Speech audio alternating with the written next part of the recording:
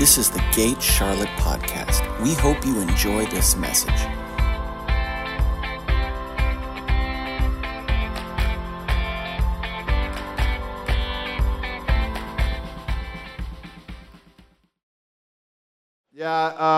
Introduce is a fun guy. That's definitely me. I am just known for fun, adventure.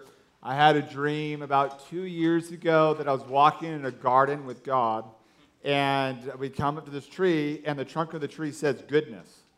And one of the tree branches, it kind of feels like we just went from 0 to 60 right now. But anyways, it's okay. One of the tree branches said healing, all its fruit on it. One tree branch said prophetic, all its fruit on it. One branch said provider, all its fruit on it. Then there was this branch that didn't have much fruit, and it said fun. And God says to me, Chad, this is one of your greatest mandates, is for you to articulate how fun I am and how that's connected to me being good. So, for all eternity, you're never going to be bored. That's good news. That's the good news of the gospel. You're not going to be like, man, how many times are we going to watch the angels go around the throne? If you're having, if you find yourself bored in church, God's not the one with the problem. He is. He's so fun. In any relationship, friendship, marriage, you're dating, if you don't have fun being one of the dynamics, it's probably not a thriving relationship. Did I hit something there? And so my wife calls me the captain of fun. I love having fun. And then also I'm a maximizer, so it's really, really crazy. This last year, I have a list of about 800 life goals, maybe a little more than that. But anyways, one of them was to preach in 3 time zones in one day. Did that last summer. I preached in Knoxville, Nashville, and San Francisco all in one day. That was pretty cool. And that was 3 different time zones. And then this is maximizer guy, okay? This last year in February, or was it January? I think it was January, I went to Denver. And in the same day, I snowboarded Denver.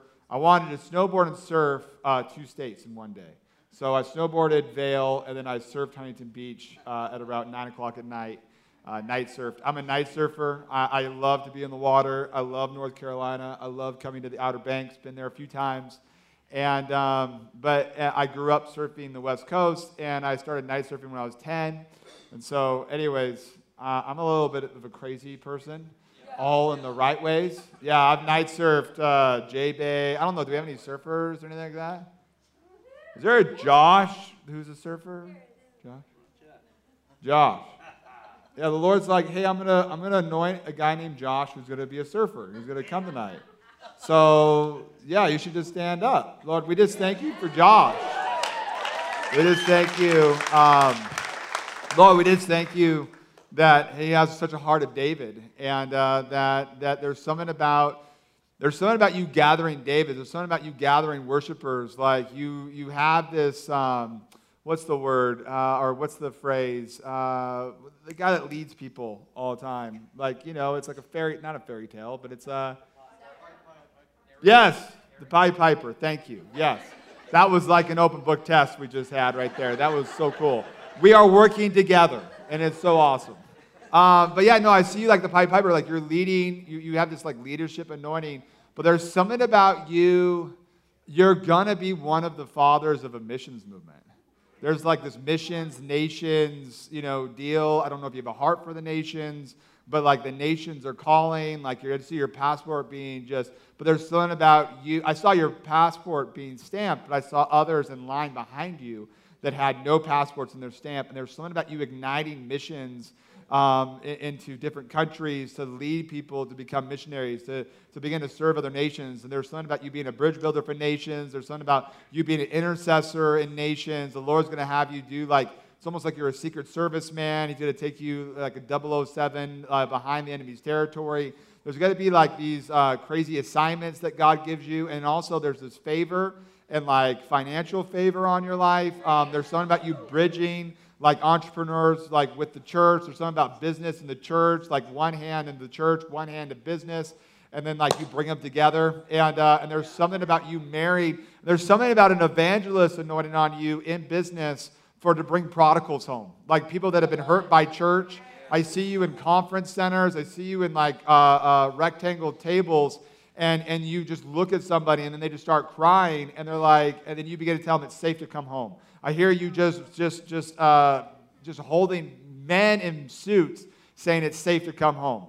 It's safe to come home. It's safe to come home. I know the church has hurt you, but that's not who the Father is. And here, come with me to my church because it's safe to come home. There's something about you redeeming the elder brother. There's something about you having this like this identity deal of being a brother to many. You're going to be a brother to many, but you're redeeming the elder brother, where the elder brother was dealing with some identity issues, of some jealousy issues. You're going to break jealousy. You're going to break. It's almost like there's been almost an attack. I don't know if it was like years ago or like 8 years ago or something like that, of jealousy, almost like you had like somebody, I don't know if you had anybody blow up bridges, but there's somebody that blew up a bridge, stabbed you in the back, and God's restoring relationships. And so Lord, we just thank you for Joshua. We just thank you, you're restoring. He's a man of restoration.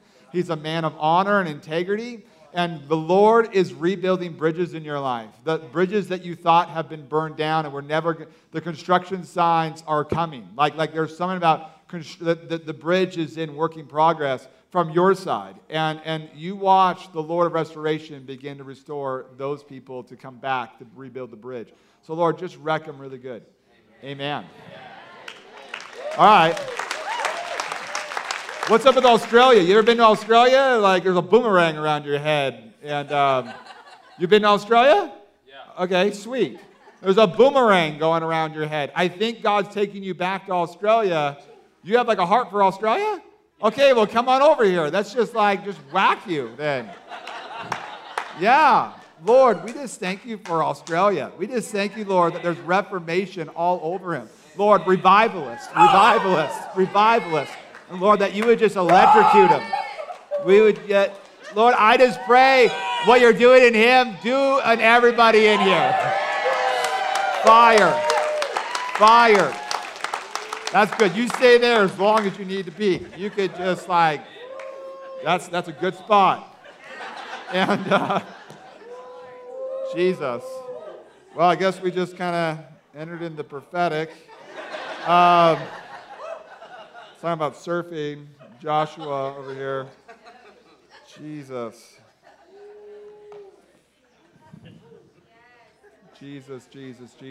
April Fool's Day. Does that mean anything to anybody? April Fool's Day. That's you? That's your birthday? Well, you both should stand up then. Jesus. Yeah, both stand up. April 1st. Yeah, so April Fool's Day. There's obviously you've probably had a lot of jokes about April 1st. And I'm about ready to tell you 3. No, I'm joking. No. Yeah, I'll be here all week. Be sure to tip your waitress. No, there's something about both of you guys. First of all, for you, I see you wearing like a necklace with keys all over it. And it's keys that open up people's hearts, that people are going to trust you with the key of their heart. There's like a wisdom thing behind your years. There's something about you fighting for friendships, like fighting for friends, their dreams, their destiny. And the word over your head is loyalty. Like you have this loyalty. You fight for people. You fight for friends. Like you have this compassion, this care, where you really, really care about people. You really care about your friends. You really go to bat. And I saw the tables turn. And like the Lord's given you friends that are gonna like remind you of your dreams. They're gonna remind you of your destiny.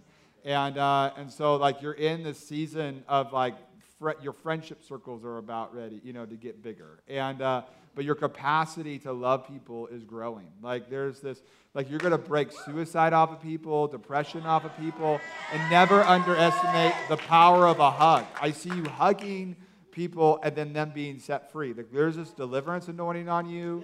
I don't know if it came down like your mom's line or something like that, but there's like this deliverance, like freedom anointing that's come down your generational line, and it's going to be really fun. Like, that's going to be a blast. So April Fools. And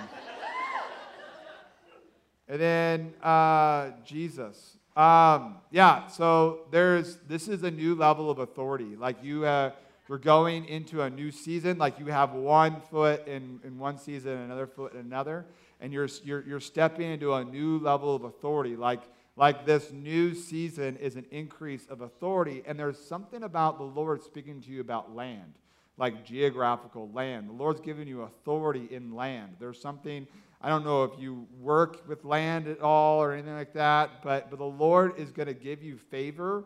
He's going to give you, like I even see, it's almost Jesus. Yeah, I just see you opening doors for people. Like there's something about you being a door opener. Like you're going to open opportunities. You're going to open doors for people. And there's, I don't know if you know realtors or anything like that, but there's something about you like ministering to the ambassadors or the gatekeepers of land. Like there's something about you opening doors for people to step into, not just, there's something about businesses, but with land businesses. And so anyways, Lord, we just thank you. We just thank you for the wisdom. And there's a writing anointing on you. I see you with a pen and this like feather on the pen, and it's the pen of a reformer. Like there's reformation all over you. And that there's something about you just writing, like there's a waterfall of revelation on your life. And so, Lord, I just thank you, Lord, for the anointing on his life. And I thank you to Jesus. I just thank you for his heart. I feel like the Lord, like you are going, one of your messages to the church will be of soft heart, like how to cultivate a soft heart, how to be, the softness of heart deal.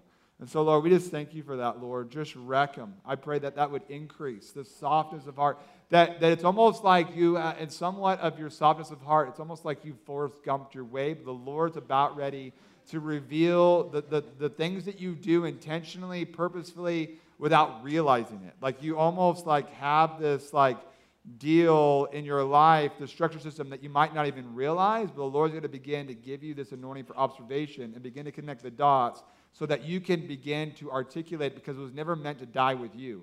It was meant for you to experience, but then give it away to the church. I'll never forget John Paul Jackson. He was with this business guy, and the business guy asked him, they were walking, and he goes, John Paul, can you explain to me how you get this whole dream interpreted? And he's like, I don't even know. And he goes, like, a bummer, then it'll die with you. And then he learned and he became a master on how to empower, how to equip people in dream interpretation. And there's something about you equipping people in soft hearts. Like there's something about you equipping the body of Christ on how to cultivate a soft heart. So, Lord, just wreck them really, really good. Amen. All right, bless the April 1st babies. 1992? Yes, sir. Bingo. Okay. I was just really, really lucky on that one. No, there's something about, I'm an 81 baby, but there's something about 92. If you were born in 1992, you need to stand up. Yep, if you were born in 92, stand up. Wow, it's just these two. Sweet. And then we got here, 92. I like it. Okay, 92. When he sat down, I heard the Lord say, I'm releasing an anointing for 92 babies. And I was like, hey, he must be a 92. And he was, so that's good. But there's something on all you guys that are standing. There's something about you guys being forerunners. There's something about you guys being first fruits. There's something about you guys releasing breakthrough, like you're carrying breakthrough for those around you. And that just put your hands out. And so, Lord, I thank you for these 5, right? We have 5. I thank you for these 5 that are standing, born in 92. Lord, that there would be an anointing on them for out-of-the-box evangelism, authentic evangelism, that they'd be ones that take risks. There'd be ones that would begin to be forerunners in the areas of evangelism. There's something the Lord is doing with the 5 of you of carrying the gospel. How beautiful are the feet of those that bring the good news. And so, Lord, I pray for these guys that were born in 92, that they would begin to release a contagious fire, that these guys would be fire starters, but it would be in their wheelhouse. They don't need to be anyone else. I just release authenticity over these 5 guys. Lord, that they'd begin to run and step into a grace. Amen. Rocking. Is there somebody here who's a model? Like you're wanting to be a model, or you are a model, or that's you? Okay. What's your name? Cammy? Cammy. All right. Yeah. Lord's been talking to you since you were a little girl. Pretty awesome. You know, prophetic is really, really on your life, and the Father's voice. And so I feel like the Lord, you have been crying out. And so I see you in your prayer closet, and that doesn't mean that you're praying in the closet. What I mean is your time with the Lord, and you've been crying out for fathers and mothers. And I feel like the Lord, you are in the middle of a season of Him giving you fathers and mothers. Fathers and mothers in modeling, fathers and mothers in the church, fathers and mothers in different places of influence. I don't know, this is going to be interesting, but so I saw you modeling, going on the runway, but then you are holding a mic, sharing good news. There's something about you being a reporter of good news. I don't know if you've ever had a dream about journalism or anything like that, but there really is you're either going to be a journalist or you're going to, wow, this is getting interesting, or you're going to minister to journalists. So, you test out the word, you wrestle with it, have fun with that, but because interpretation's huge. That's when we could do a prophecy time, but I mean, in the sense of, anyways. But no, there is, there is this, you have an authority, there's been a call in your life to minister into media. I don't know if you, YouTube channels or whatever. But anyways, I just see you becoming a personality, but also revealing that God is good. And that, being a safe place for journalists, actually, there's this, spirit of adoption anointing on you. Ever since you were a little girl, the Lord's talked to you about nations. And I saw you going to garbage dumps and pulling kids out that were abandoned, rejected by their family, written off, there's no need to even feed you, just go die in the garbage dump. And you pull these kids out and you just begin to cry, you just begin to weep. This compassion thing comes over. You're a woman of compassion. And that's something that you're going to impart to others, is compassion. And but I see you where you're holding these kids and the Father's love crashes in. And that's when the prophetic is going to come on you to a whole nother level. Is when you begin to operate out of this place of the spirit of adoption. But you're going to do that. I see you holding these kids in garbage dumps and you telling them, hey, you are not going to die here. You are going to be tomorrow's business leaders. You're going to be tomorrow's governmental leaders. You're going to be tomorrow's church leaders. And you begin to call out their destiny. You begin to call out who they are. And you begin to love them. And they begin to feel the love of the Father. And then they get hope again. They begin to see their call again. They begin to have faith again that, hey, God's with me. God's coming with me. But there's something about you doing that in different countries and garbage dumps, but also doing it in crazy places of influence. People that are very wealthy that are carrying an orphan spirit. And you're going to break that orphan spirit to the wealthy and to the poor, to everybody. You're going to have the spirit of adoption deal, and there is this I don't know if it's a feeling that you've had or whatever, but it's almost like you have this calling that is pulling you this direction, that direction, that direction. And you're almost I see this ping pong ball going back and forth. God, well, what should I go into that one? Should I do that one? Well, if I'm not doing that one, maybe I'm not stewarding. But the Lord's hey, you're doing great. Just keep saying yes today. Just keep saying yes today, and I'm crafting all those dreams that I've given you. You're going to step into it at the right timing. But it's this God just really wants to say you are on the right track.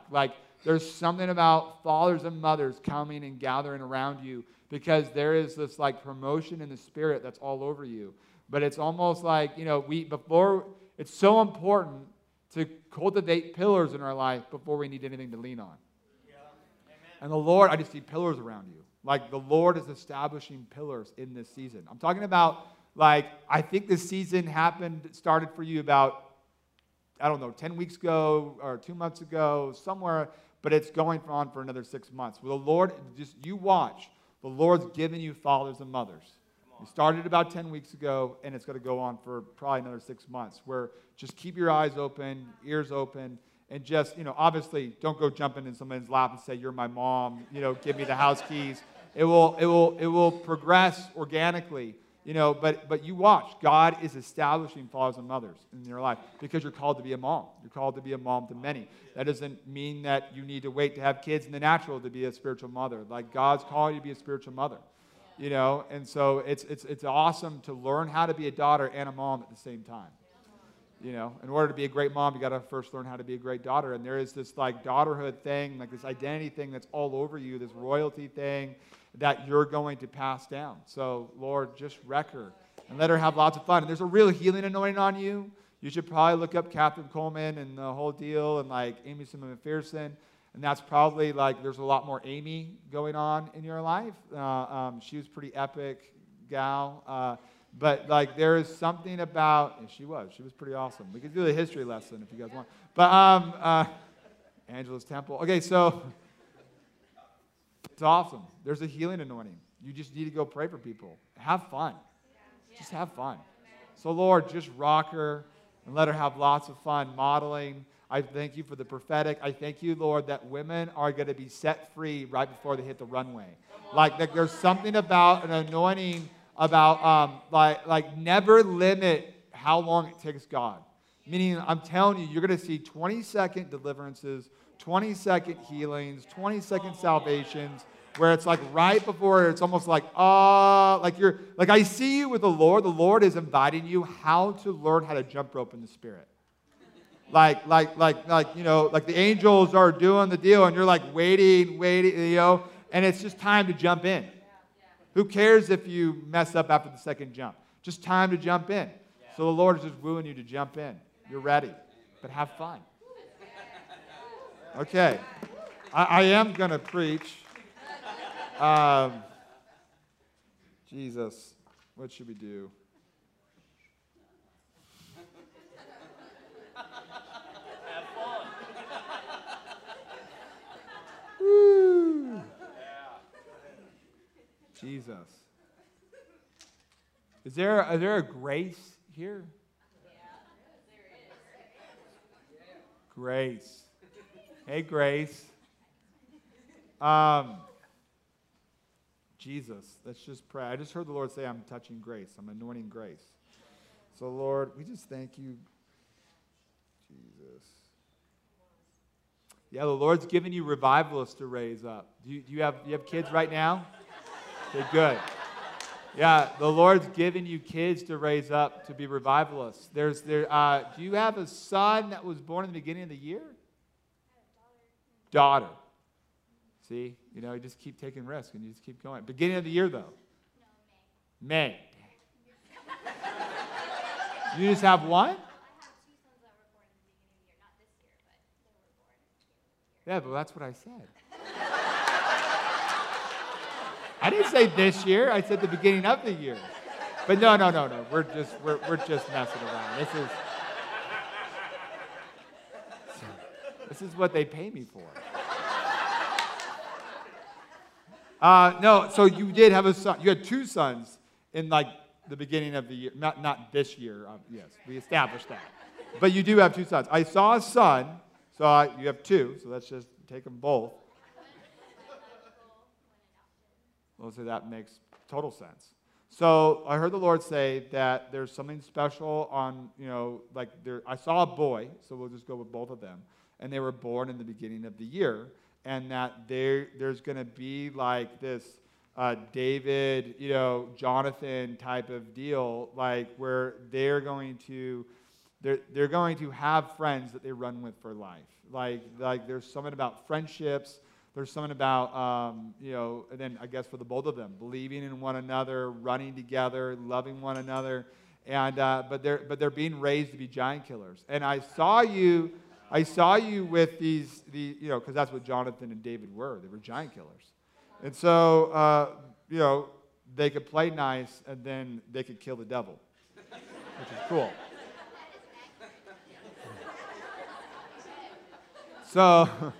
So anyways, I saw you with these kids, and I saw like it was your kids in the natural, then it was spiritual kids, and I saw you baking cookies and giving them cookies, and them like there's something about hospitality on your life and all this stuff.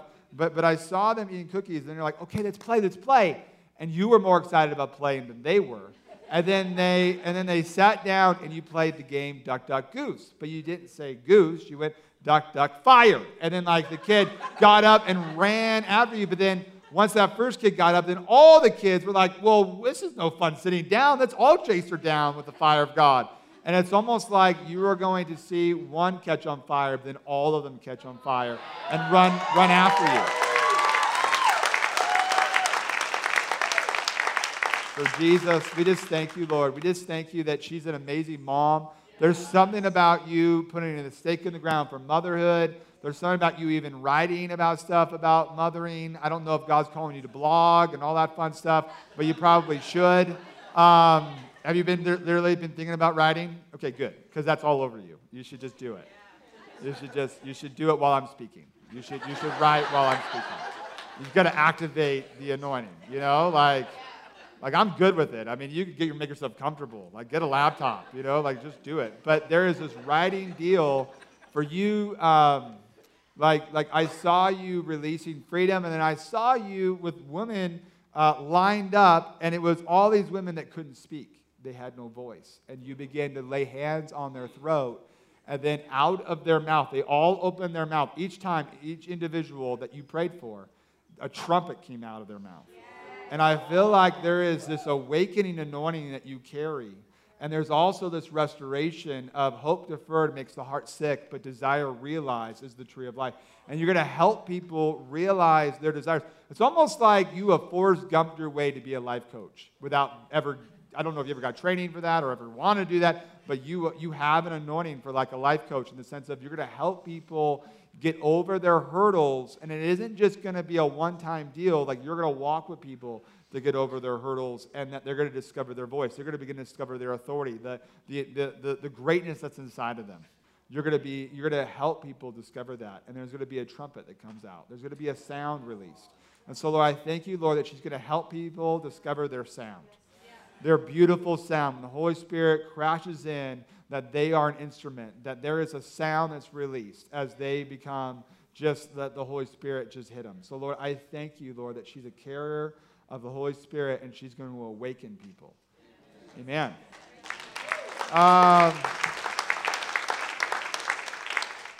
Jesus. So I sometimes I get words that are like, just interesting. Just, I lived outside of Detroit, kind of near Flint. Yeah. That makes sense to anyone, Flint? That's your last name and born in Flint. Okay, just both stand up. Just both stand. Okay. Flint. Jesus. What do you want to do for Flint?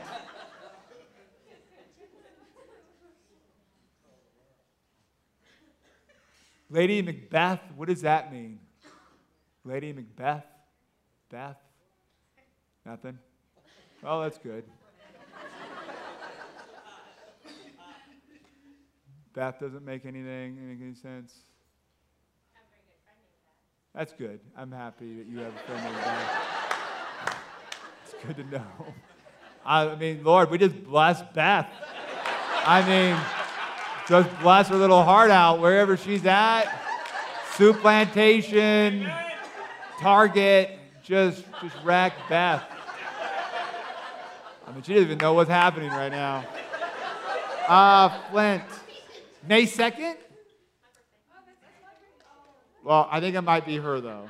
I think let me just give her a word. May 2nd. Wow, you're sitting right behind May 2nd. So, all right, I'll give both of you guys a word. But May 2nd. Okay, so Beth was out there. But we did. We had Beth, your best friend, and then we had May 2nd. So I guess that's good. Jesus. We just thank you, Lord. We thank you, Lord, for creativity that's all over her. We thank you, Lord, that I feel like that this is a season of becoming a kid again. Like there's this childlikeness deal, this invitation to become like a child again. And I feel like, I don't know if there was ever authority figures, teachers that shut down parts of creativity growing up, But I feel like the Lord is reawakening and reopening wells of creativity in your life that maybe some people try to shut down. And I feel like this is going to be a season of stepping, like past those almost like word curses, like that would bring like fear or intimidation, or what if I fail, or what if I'm not a good artist, and all stuff. All that stuff's getting blown out the water. Like it's time to be like a little kid again, and to begin to discover the freedom of coloring outside the lines.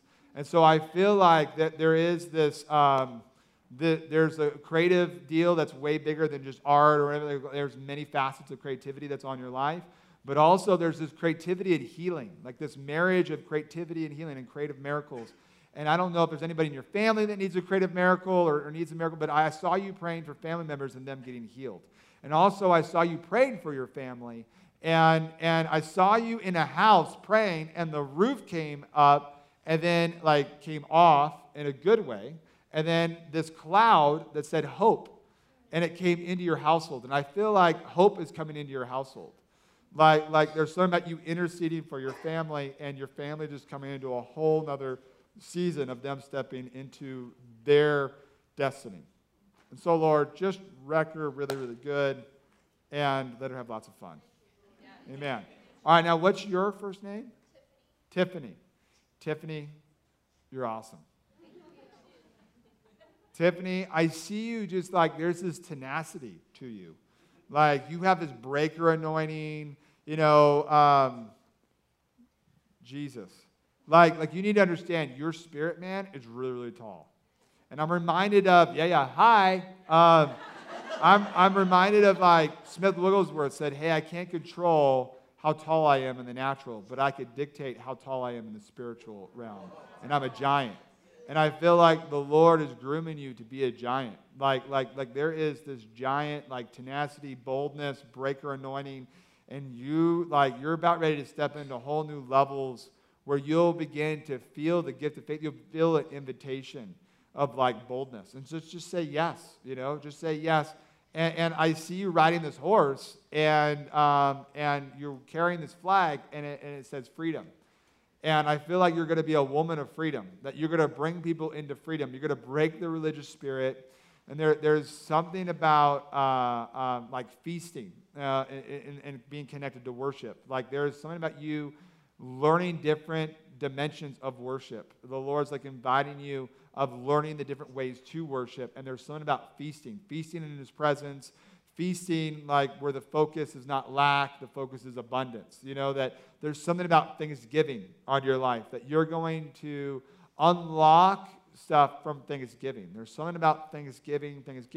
And I had that whole word about her family, but I feel like this Thanksgiving is going to be an important time for you. There's something about your family coming together at Thanksgiving, like to just be conscientious and aware. There's going to be little breakthroughs, and don't despise the day of small beginnings. And that's what a giant killer does. They never despise the day of small beginnings. Like there's something about the beginning stages of momentum and breakthrough the Lord's about ready to teach you. There's nutrients where He's going to begin to teach you about the breaker anointing. This is Micah. He's the God of the breakthrough, and He's about ready to teach you about Him being the breakthrough.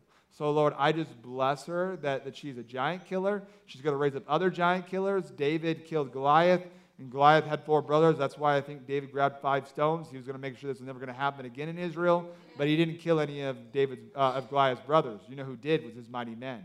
And I'm telling you, you're going to raise up giant killers because it takes one to know one. And so, Lord, I just thank you for Tiffany. I just thank you. I pray, Lord, that she would be able to see the giants that she's called to kill. And there's something about, I see you meeting with girls in coffee shops and different places, and them walking away, and you see them drop something, a key, and you pick it up, and the key says purity. And you're going to run them down and say, excuse me, you dropped this key of purity. And there's something about you restoring. You're a woman of restoration, restoring purity to a generation. And I actually saw you where you were putting your hand in a big jar, and it was full of keys. And you going into a mass gathering, just throwing out keys of purity. And it's like you are going to see on a mass scale people getting restored of their purity. The shame is going to be lifted off. The freedom, the healing, like you're going to see people get healed of like sexual diseases and all this sort of stuff. It's going to be amazing. And so, Lord, we just thank you for Tiffany. We just thank you, Lord, that she's a woman of purity and she's going to restore purity to a generation. And so, Lord, and it comes, that word comes in many dimensions, shapes, sizes, and forms. Lord, just rock her really good. Amen. Have fun. Have fun working that one out. So, okay, man, it's 8:40. Okay. Jesus. That was my message. I should make this a legal meeting, and let's open up the Bible. That was more of a joke, but... So I'm Chad. Didn't really introduce myself, but Jesus. We're in a pretty amazing time. Yeah, amen. Like, we are in an amazing time. Do you know that in 2024, we will have every tribe, tongue, and nation will have the Bible in their hands, in their language? First time in history. Every dialect written. That's amazing. That's never happened. I have a friend who is from Germany, and he ministers to the Syrian refugees, and he has a jacuzzi in his van, and he's baptized over 1,000 Syrian refugees in his van. I'm going to read to you guys. This would be awesome. I'm going to look through my phone here and pull up. I felt like this was really important to talk about Billy Graham being in Charlotte. I know that some of you might not like, I'm not here to talk about politics. Now some of you are like, what in the world is he doing? But Trump spoke at Billy Graham's funeral. And there's something that happens, whether you like, the president right now or don't like the president. That's not what I'm up here doing. But there's something about when your leader decrees something, whether it be good or bad. Like there is weight, there's authority when you have a president, a person that God has put into office when they begin to decree things. So he spoke at Billy Graham's funeral, and I definitely need to read it to you guys. Okay, so this is Billy Graham's funeral, which you need to understand, Benny Hinn would tell me in 2007, Chad, when Oral Roberts and Billy Graham goes home to be with the Lord, there will be an anointing of evangelism, that there's going to be this evangelist anointing that comes upon your generation.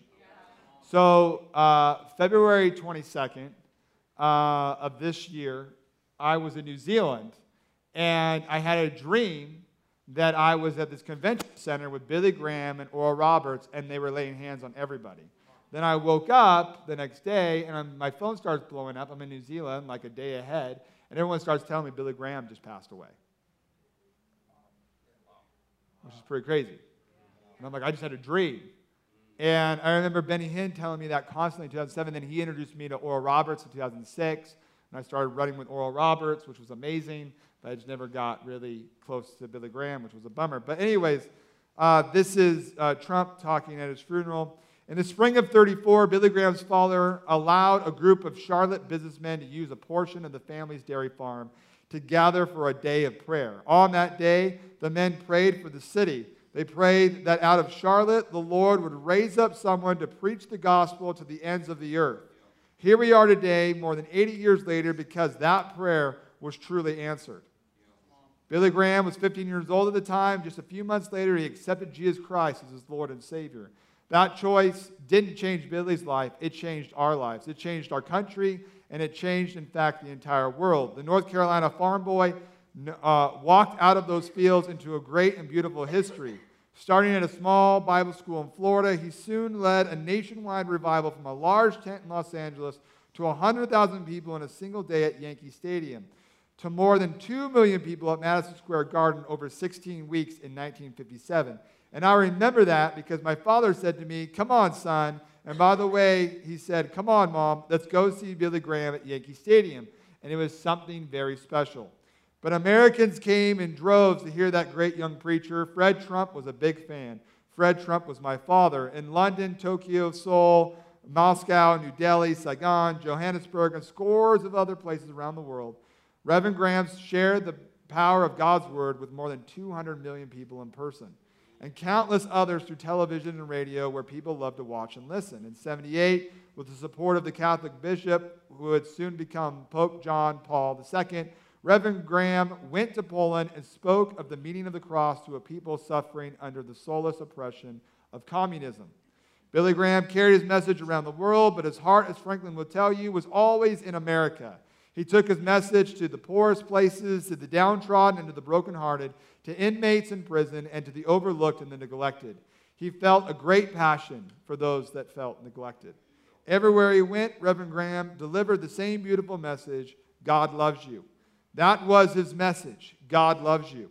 We can only imagine the number of lives touched by the preaching and the prayers of Billy Graham, the hearts he changed, the sorrows he eased, and the joy he brought to so many. The testimony is endless. Today we give thanks for this extraordinary life, and it's very fitting that we do so right here in the United States Capitol, where the memory of the American people is enshrined here in this room.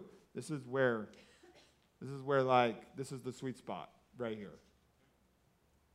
Here in this room, we are reminded that America is a nation sustained by prayer. See, the Lord is awakening prayer in the church.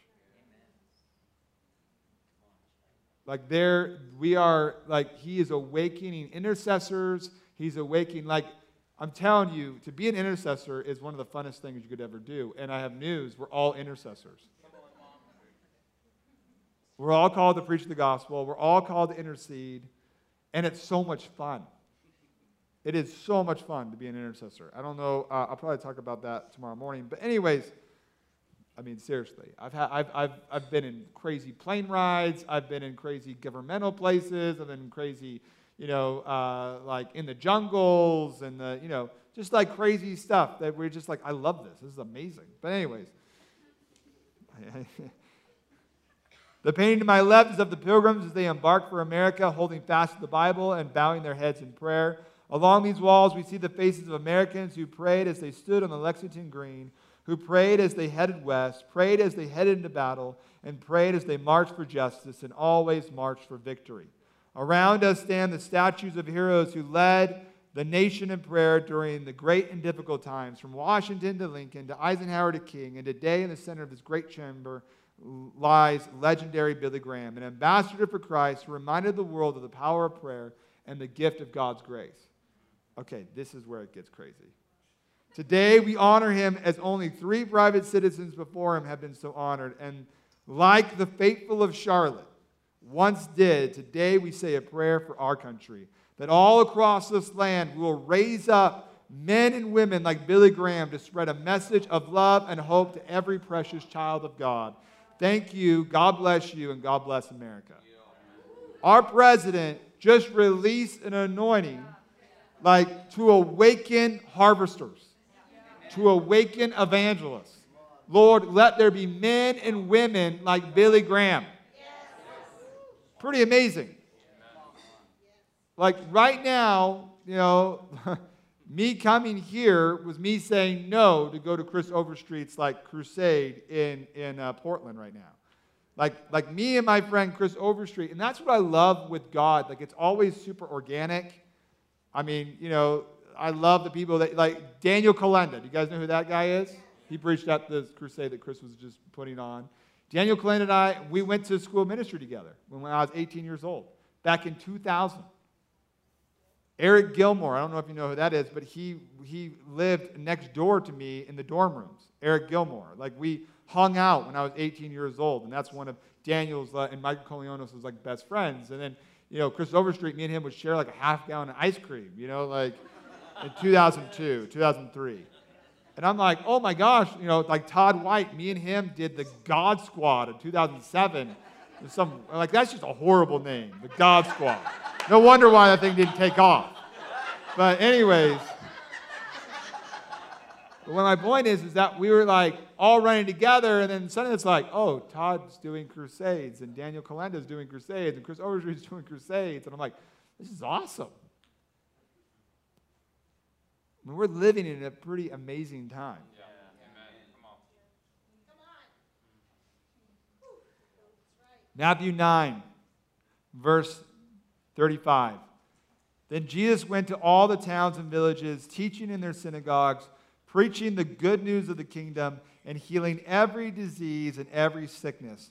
When he saw the crowds, he felt compassion for them because they were weary and worn out like sheep without a shepherd. Then he said to his disciples, the harvest is abundant, but the workers are few. Therefore, pray to the Lord of the harvest to send out workers into his harvest. So he says, pray. And also, do as I do. I mean, that's what Jesus did, right? He did it. And then he's like, all right, guys, I just modeled. Freely you have received, Matthew 10, 7 and 8. You're going to preach the same message. Repent, for the kingdom of heaven is at hand, and you're going to have the same results. Amen. Sick are going to get healed. The dead are going to get raised. The lepers are going to get cleansed. There's still a leper colony in India, so we should probably go take care of that. The demons get cast out. Freely you have received, now freely give away. Yeah. Yes. Once you've received something, because you can only give what you have, right? Yeah. So the moment you receive something, it's time to give it away. And so Jesus went around, he modeled what that looks like. But what was one of the big things there is he was with the people.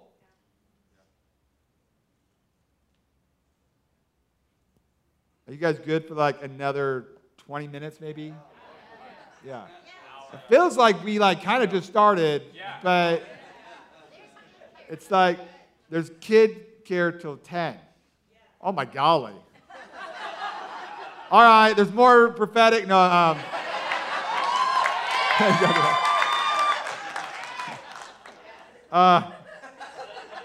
Jesus.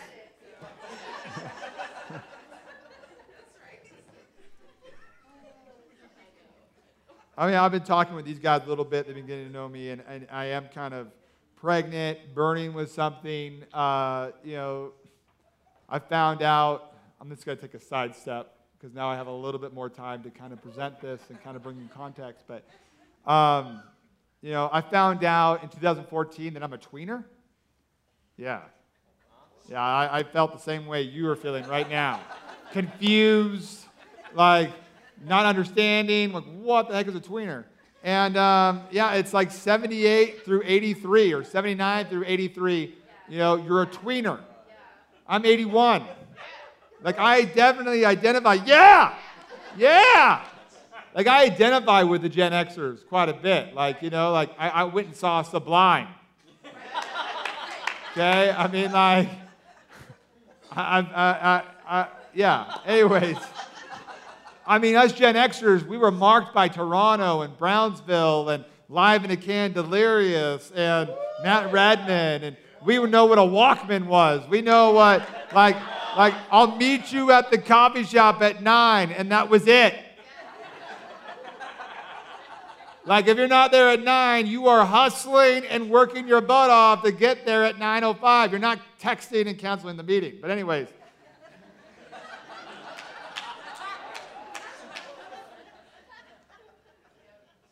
I remember those days, writing down numbers, writing down directions. I remember life before MapQuest, which a lot of us, millennials don't even know what MapQuest is. We used to go and print off directions, when the internet just came out, and we'd have 5 pages of where's the missing page? That happened to me on a few road trips. We're missing a page. Anyways, it was fun to go down memory lane. But so the Lord says, the Lord tells me in 2014, Chad, I want you to learn the language of heaven, learn how to articulate the language of heaven, and then how to articulate the gospel to a generation that's never heard the gospel in their language.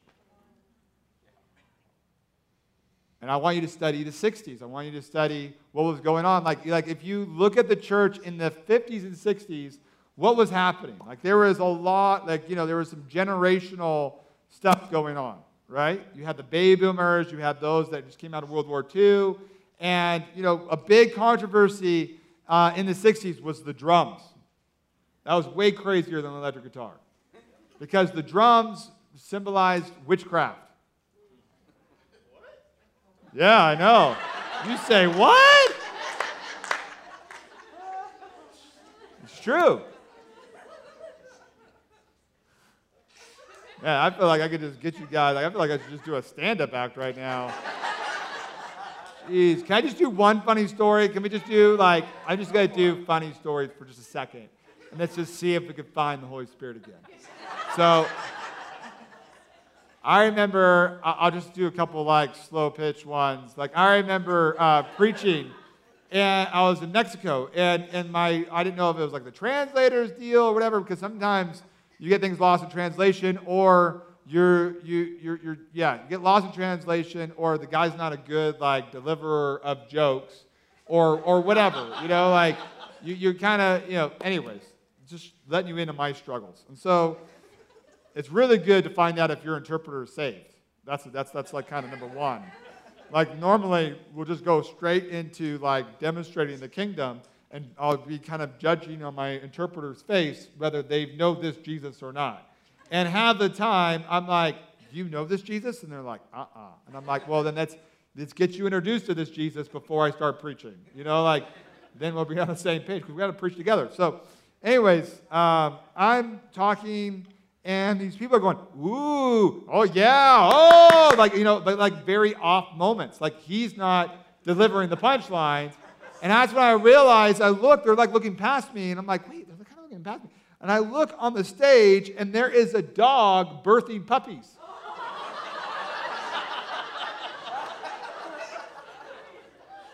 And we're talking a lot of puppies are coming out. So they're just throughout my speaking, they're just oh, another one, and I'm like, well, yep, there's another one. Dear God, just birthing puppies right there on the stage. I could preach through anything.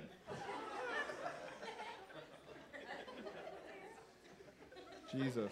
Okay, should we go take another notch up? All right, so we're doing a missions trip in Africa.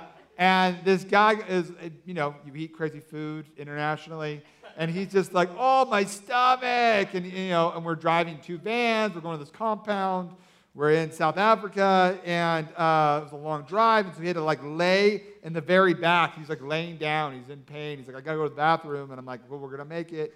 And we get to this compound, and there's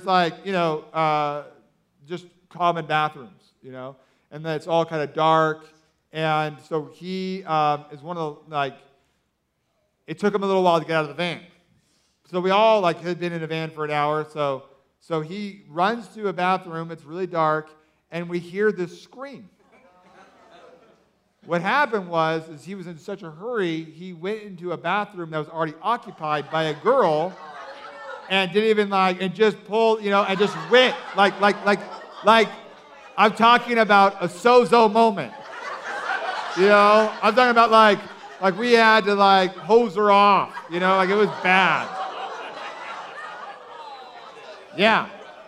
If you don't understand the story, you can have somebody else tell you. Some of you are looking at me I don't know what exactly just happened, but just ask your neighbor, and they'll be able to educate you on. I don't know. Is that it? Did we go too far? Did I?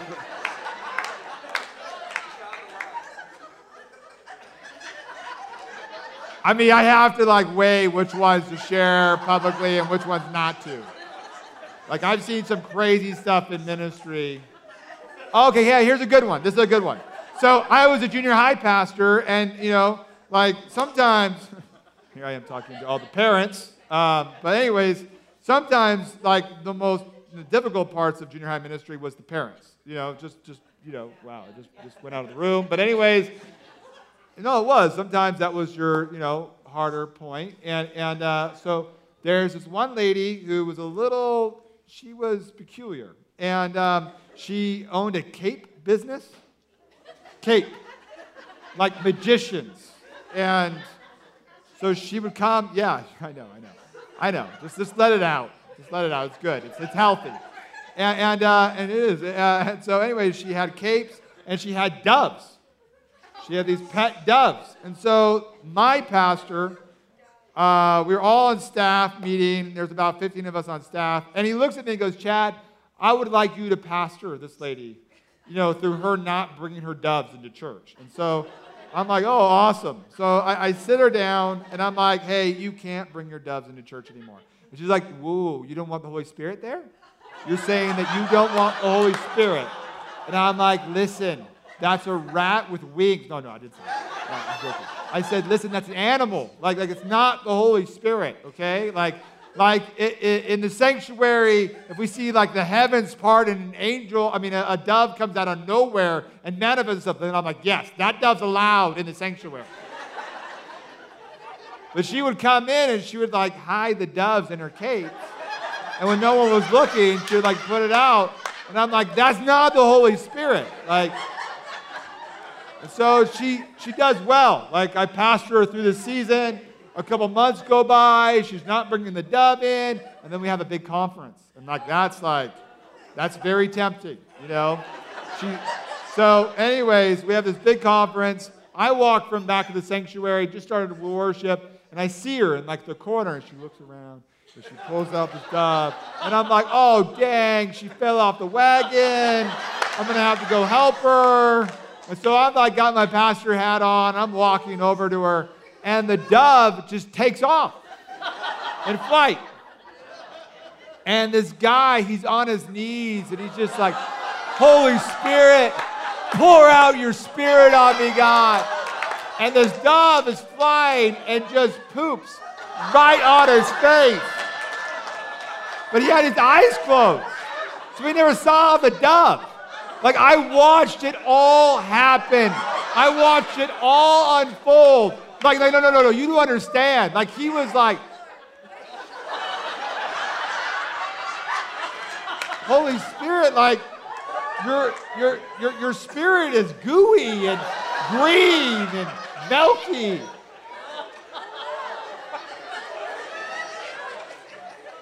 I went to the ground. And I was like, I'm going to enjoy this moment. I'm just going to let it like simmer. Like I'm going to have to clean up this mess more ways than one, but I'm just going to take a moment. I'm going to let this moment cut me deep. All right. I think that's good. Now it's back to the tweener talk.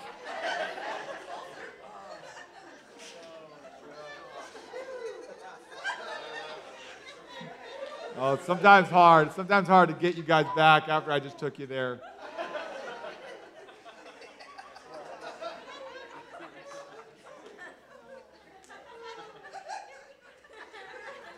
Trying to think if there's one more that I should share.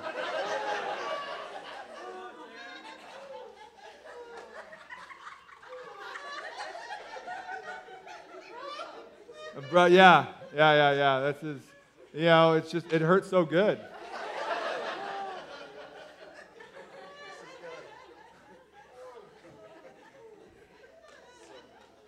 Jesus.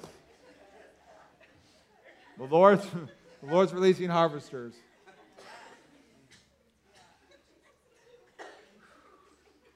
I think the thing that I would love to articulate is you have a generation that's crying out. Like, you have a generation that says, I want a God that's authentic, that's vulnerable, that's tangible, that's within reach.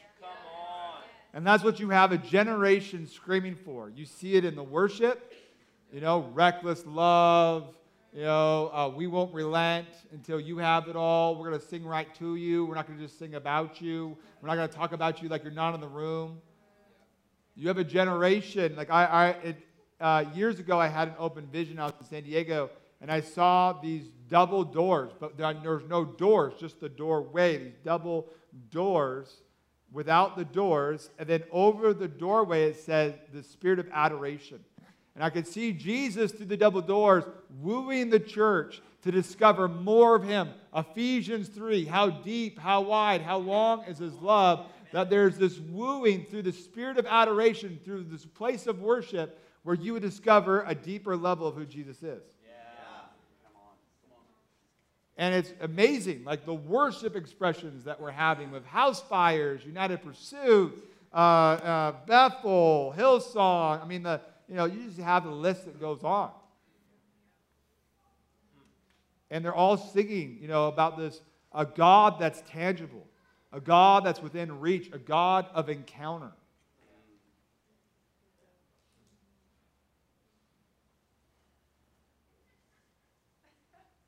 And then you have, in the 60s, you had music. You had these different voices of a generation. Bob Dylan doing songs like The Hurricane, going, hey, this is injustice.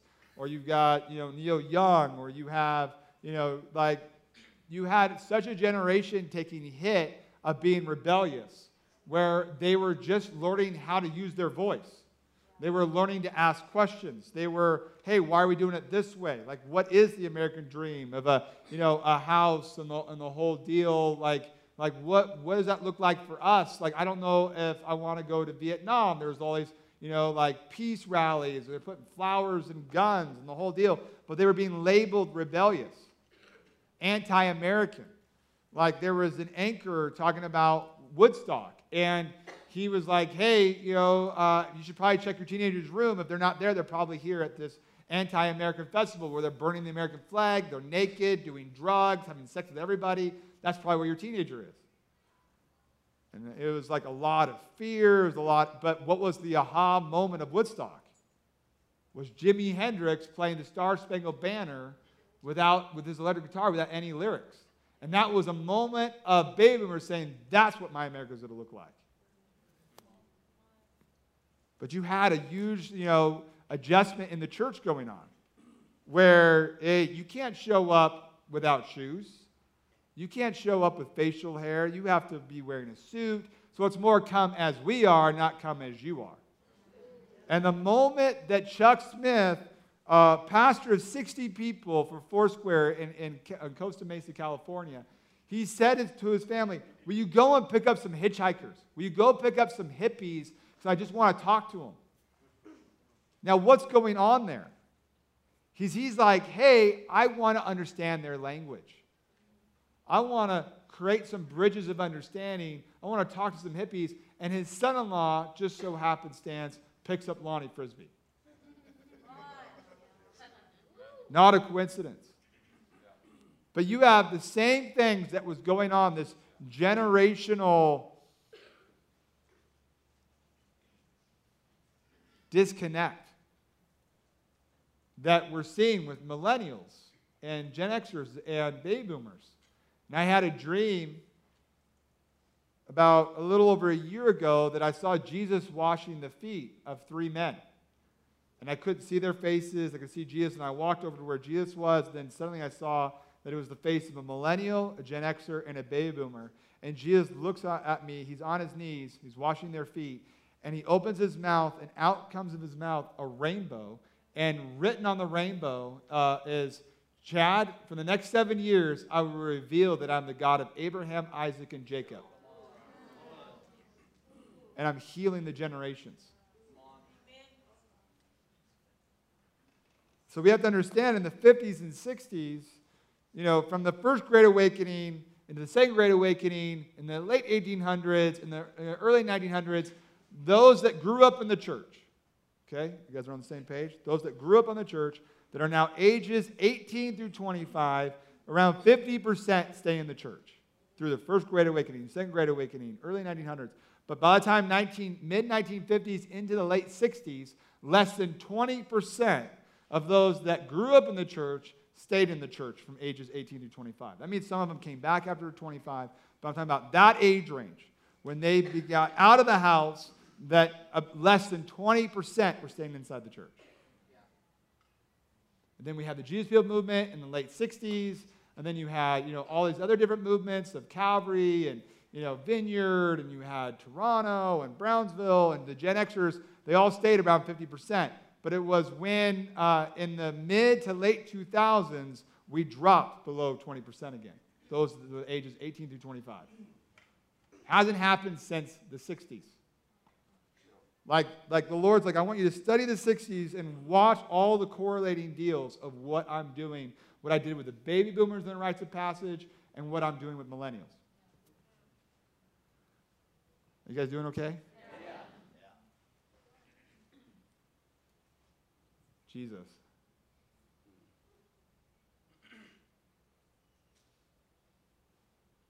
You talk to baby boomers when they were growing up, they felt misunderstood. They would have things like, don't trust anyone over 30. That was actually a big deal for the baby boomers when they were late teenagers, in their 20s. They would tell people, never trust anyone over 30. But the Lord wants to heal the generations and also heal millennials where they feel labeled to be entitled and critical and, all this different stuff, like, oh, you're just a millennial. Like, no, that stuff needs to get broken, and we have to bring healing to the generations. But how we do that is through bridges of understanding. Of understanding that each of our generations, we all have a voice. We're all on a journey. And for us that are a little older, we don't get scared when you see a generation going through the rites of passage, and they might be going to a pretty extreme side of the pendulum. And that's only like a few percent. But sometimes we freak out like minimalism. Oh my gosh, all the millennials are going to live in a 300-foot, square foot house that's in a van down by the river.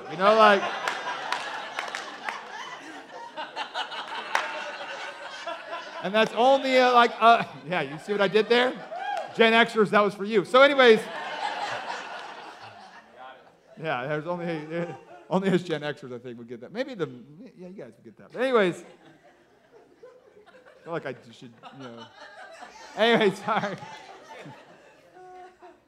You want to be a writer?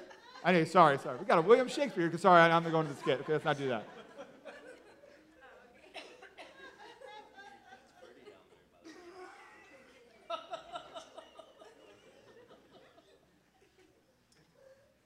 So the Lord told me, hey, there's something on music festivals. You need to go to Coachella. So this is 2014. So I went with my sister. I didn't even realize that it was National Siblings Day when we went on a Friday, which is pretty cool. And my sister is 10 years younger than me, so she keeps me hip. She keeps me, in what's going on. And then I pastored junior high kids when I was 23, so they were 10 to 12. They're my sister's age. They're all 10 years younger, which is really cool. So I feel like I've been Forrest Gumping my way of fathering millennials without realizing, no, this is one of my calls. And so I took soil from the prayer chapel, and I would just begin to throw it on the ground and pray. And so I have this girl who's helping me with social media, and I was telling her, I'm like, hey, we should do a story on intercession of when I was going to music festivals and praying. And so I'm telling her what I did, and she goes, wait a second, 2014? I was there in 2014 doing hallucinogenics, and I had a full-on encounter with Jesus at Coachella, and I was praying, God, that people would encounter, that you're real, that you're relational, you're full of love, and that you would bring people into the school ministry. People would come to this music festival, and they would get rocked by the Spirit of God, and they would come to BSSM. And she looks at me and goes, and I just told her this whole thing, and she's like, I just graduated third year. And then she's telling one of her friends, you wouldn't believe this, Chad was on this intercession, assignment deal, and in Coachella in 2014, and she goes, I was there at Coachella in 2014 with my boyfriend, running from God, and it was about 3 days later that I had a dream about Jesus, and I rededicated my life, and now I'm going to first year this year. And I'm like, all right, that's awesome. But we need to understand, there might be sounds, us that are a little older. There's something about innovation. There's something about creativity. There was what was going on with baby boomers that they were being told, oh, don't go to the movies. That's demonic. No, legit. Don't go to movies. That's demonic in the 50s. That's Satan's, playground. Thank you.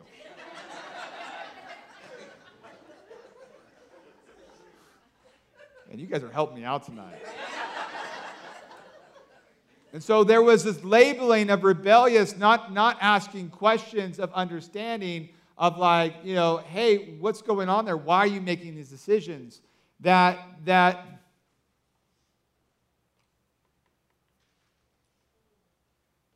brought division, disconnect. I mean, most young people are like, oh, they don't understand me. Is doing okay? But I mean, we need to understand about intercession. Intercession is being one with the Father, connected with the Father. Jesus, I only do what the Father is doing. That his place of intercession was he was walking through the highways and byways, interceding, woman at the well, boom.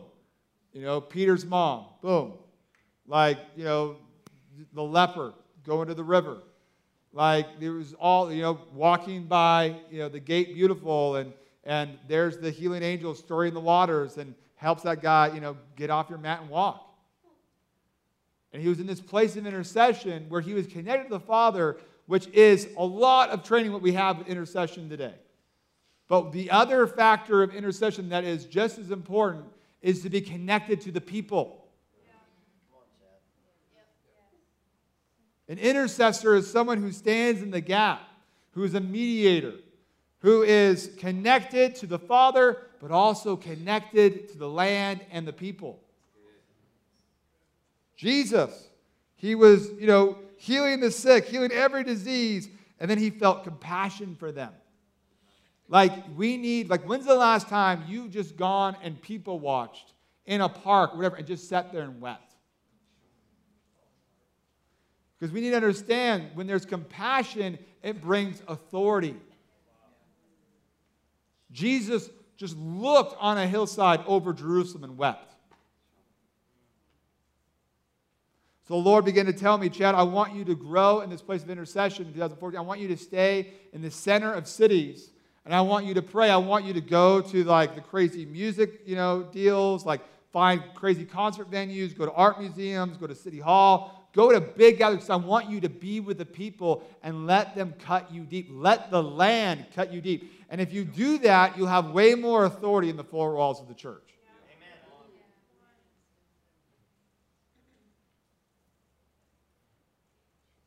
So Jesus, he was just there. And then he tells his disciples, the harvest is abundant, but the workers are few. Therefore, pray to the Lord of the harvest to send out workers into the harvest. I'm telling you, there's this prayer movement that's beginning to happen where the Lord is going to marry prayer and evangelism. Yeah. Like I in 2003, I was involved with this like whole prayer explosion somewhere in the planet. I'm not going to tell you where, but somewhere in the planet.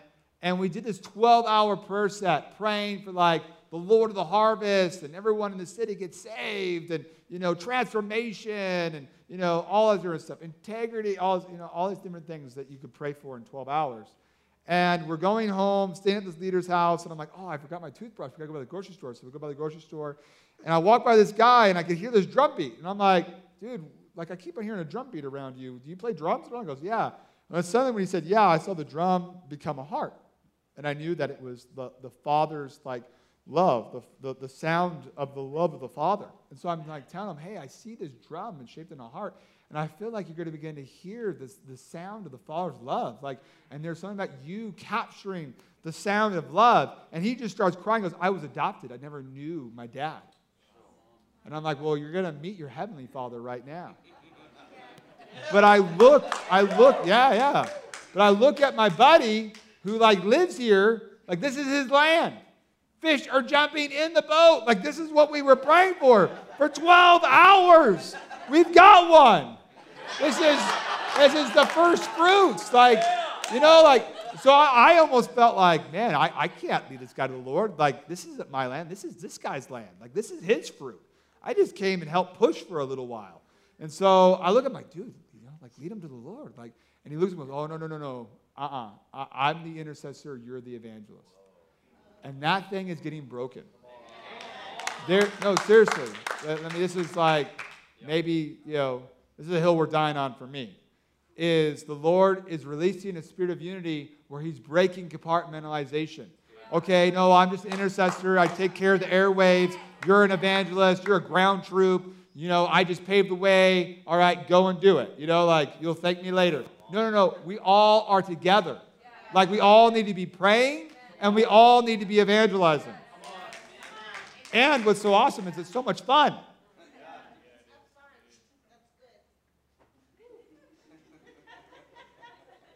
You just reminded me. I like that. That was a good shout out. Because you reminded me, once I was preaching in Ohio, and this guy goes, "Oh, that's grown-up talk. That's grown-up talk right there." And I'm like, that's probably one of the best call-outs I've ever had. I'm like, I'm going to pay you to go with me all over the place. Just have you just... But it's crazy, right? Like, these music festivals have just if you study the trends of music festivals, like in the late 2000s, they just started exploding. And there is this new sound, this new brand, rebranding of psychedelic rock. I don't know if we've got some millennials in the house that know Alt J or Glass Animals or Tame Impala or Sigur Rós. I mean, these guys are just rebranding. Then you have folk like Angus and Julia Stone, or then you've got EDM, which I have to explain EDM everywhere I go. They're like, "What the heck is EDM?" And I'm like, "No, that is a sound of a generation." Yeah. See, there was new sounds formed in the 60s. And there's new sounds to this generation that are here to stay. Especially when you have EDM, like Calvin Harris working with Rihanna, or Ellie Goulding, or you have Chainsmokers working with Coldplay.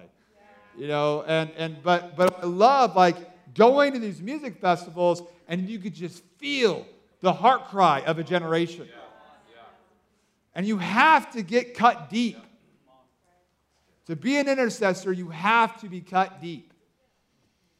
Because that's where you find your authority. That's when you find you've got skin in the game.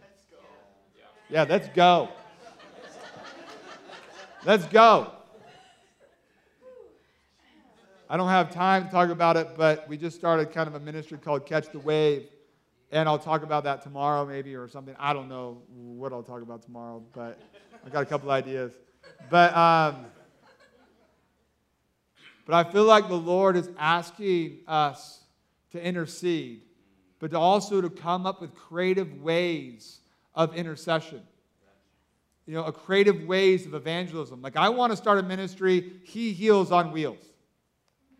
And we just have skateboarders, we've got bikers, we've got people in cars, and we are just doing crazy stuff with wheels. Meaning we're praying for healing, we're prophesying over people, just have some fun. He heals on wheels. Bless it, Lord. That's not one of my high up ones, but for example, I'm a surfer. So I've discovered one of the most authentic places of intercession for me is out in the water. And I've discovered God when I was 5 years old in the water. You need to understand. Let me just kill this music thing. Because you will begin to find the voice of a generation. And a crazy artist that is carrying the voice of a generation is 21 Pilots. That's right. She's there. She's picking up what I'm throwing down. And see, I was watching the Grammys last year. God's like, "Hey, I want you to watch the Grammys." So I turn on the Grammys, and they're doing Best New Artist. And they win Best New Artist, 21 Pilots. And right when they win, they just, whoop, take off their pants. Oh, yeah. Here I am at church. This is your special speaker. They take off their pants. And people are like, "Oh, that's so rock and roll. Oh, my gosh, these guys are awesome." And this is an amazing bit, all this stuff. And so they're walking up there with their boxers. Yeah, their boxers and their shoes.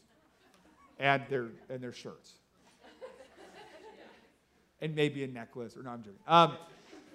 So they get up there and they do their acceptance speech and they say, "Hey, 5 years ago, we're from Ohio. 5 years ago, we were watching the Grammys in my living room with my roommates, and I invited my friend to come over, and we were all watching the Grammys in our underwear. And I turn to my buddy here, and I say, 'Hey, if we ever make it to the Grammys, if we ever receive a award, I want to receive it just like we are today. That we do not let this industry change us. We don't let them steal our voice. That we stay true to who we are. And I'm telling you, this is something that millennials will fight for, is authenticity. Which is awesome. Yeah, thank you. This is my little section. It's true.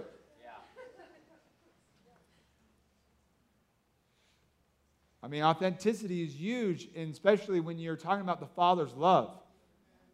You know, I just became I just had another kid. His name is David. He's 3 months old. He's a little world changer, and it's amazing having this little guy that just rests and throws up on you. It's amazing. And but when, I would always get feedback on like social media of like, I just love how you father Brielle, my daughter. She's 3 years old. And when it was just Brielle, I was like, man, I could see, this little Chad and Julia cocktail. Like I could see me, I could see Julia and her. And I was talking to somebody who had 4 kids, and this is before I had David. So I didn't have this experience yet. And so I had 1 kid at this point, and they said, man, it's so amazing to watch you father, where you can, we were talking about how I could see myself in Brielle. And there's different parts, like different mannerisms, different parts of her personality, where I could see Julia. And he was like, wow, that's so cool. We're talking about being able, how God sees us that way. And then he has 4 kids. And I'm like, yeah, but you have a whole greater revelation of that, because you're able to have 4 kids where I could see me and him, and her, and I could see my wife and him, her, but it's different parts. They're all different people. There's 7 billion people on the planet, and each one of us becomes a son and daughter, and we have the ability to touch his heart in a way that no one else could touch his heart. Because there never was another Chad Michael Dedmon, and there never will be another Chad Michael Dedmon. There's something special about my DNA. Something special in the way that God has crafted and made up who I am, that I'm able to, I'm an expression of who he is that no one else was made for. And that's why when I step into that authenticity, I'm able to connect to his heart, where I actually can say with confidence, I'm his favorite. But what's awesome is God has the ability for everyone to have that revelation. Will they step into authenticity? See, one of the biggest things the enemy and the religious spirit will try to steal from you is your identity. To get you to question it. Did God really say you can't eat from this tree? If you truly are the Son of God, why don't you throw yourself in this building? Angels will pick you up. If you truly are the Son of God, command this rock to become bread. And Jesus was so secure in his sonship. He's like, I don't need to prove myself to you. He's coming from a signs and wonders conference. He's walking on the highway. These Pharisees, okay, if you're truly who you say you are, you've been sent by the Father, prove it for us. Perform a sign and a wonder. He had the ability. He had just come from a signs and wonders conference. He just was opening blind eyes, opening deaf ears, like doing crazy stuff. He had the ability, but he was like, no, I know what you're trying to do. You're trying to get me to perform. You're trying to get me to prove my sonship, and I'm not going to do that. I'm so secure in who I am. And see, the deal is I'll never forget one of the first places I went to speak when I was like 24 or something. I went to go speak at a conference with Bobby Connor, North Carolina native. And well, not native, but he lives in North Carolina for a long time. Anyways, he's a Texas native. But anyways, that's beside the point. Bobby Connor is this prophet that is just crazy prophet. Like, he is amazing. So let me give you a little example. Like, I was a little nervous, one of my first speaking, times, and it's in North Dakota. And so I get there, and I'm following up Bobby. In the morning, I'm speaking. That night before, Bobby's speaking. So I'm there at the meeting. Bobby calls out a witch in the back. She starts cursing him. She's like, and he goes, listen, if you don't repent, the curse is going to bounce off of me and onto you. And then suddenly, I guess the curse came on her or something, because she got jammed against the wall, and she was and then she just started repenting. She gets radically saved, and she gets delivered. And then he looks at a guy who's in a wheelchair and says, you have bone cancer, don't you? And he's like, yeah, God heals you right now. He gets up out of the wheelchair, starts running. He goes, that's the power of God, and the light explodes. So that night at 2 a.m. in my hotel room. I'm on my knees. God, you better back me up. Like, I've got to show up. I have to, like, follow that. Like, God, you've got to show up. Like, I've got to levitate. I've got to have lightning bolts going to my fingertips. Like what? And the Lord's like, hey, Chad, you have a decision to make. You can go out there tomorrow and you could be a preacher. We're going to have good messages. Or you could be a son. And as a son, you can never fail. As a son, you don't need to perform. Like, you'll always be a bad version of someone else. Jesus. And that's why intercession is so important, that you know your identity. I mean, perspective is everything. Like, I might save that for tomorrow. Yeah, save it for tomorrow. It's true. The Lord is teaching us about perspective, but it's all rooted and grounded in identity, knowing who Jesus is and knowing who you are in Jesus.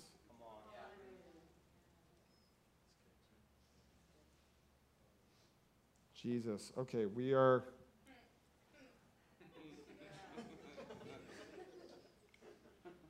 Killed the music thing. Jesus.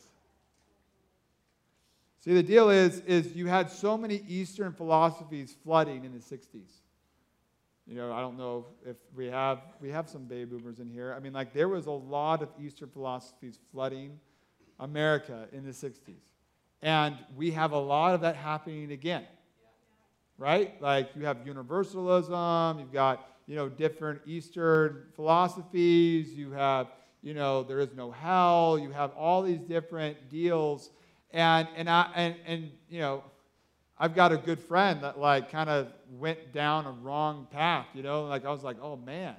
And I was really wrestling with the Lord, like, man, like, there's so many of my friends that are in this hyper grace, abusing, like, the gospel, or you know, like, oh, I'm already forgiven, I can live with my girlfriend, I can do drugs. I'm like, man, what are you doing? Like, grace is not supposed to be, hey, this is how much I can get away with and still be connected to God. Like in this whole hell topic of, like, well, okay, so let's just back up from that. You have to understand that in order to expose counterfeit currency, the way that our banking system works is the tellers become so familiar with the authentic currency.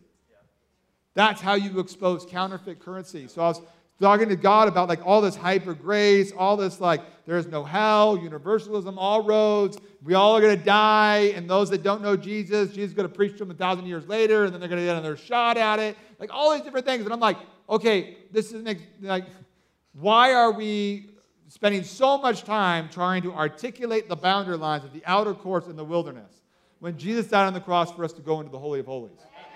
Like, that's what we should be focused on. That is the authentic currency, is Jesus. And we had the Jesus People movement that was in response to a generation, well, what about this? What about that? And then they experienced the real thing. Yeah, come on.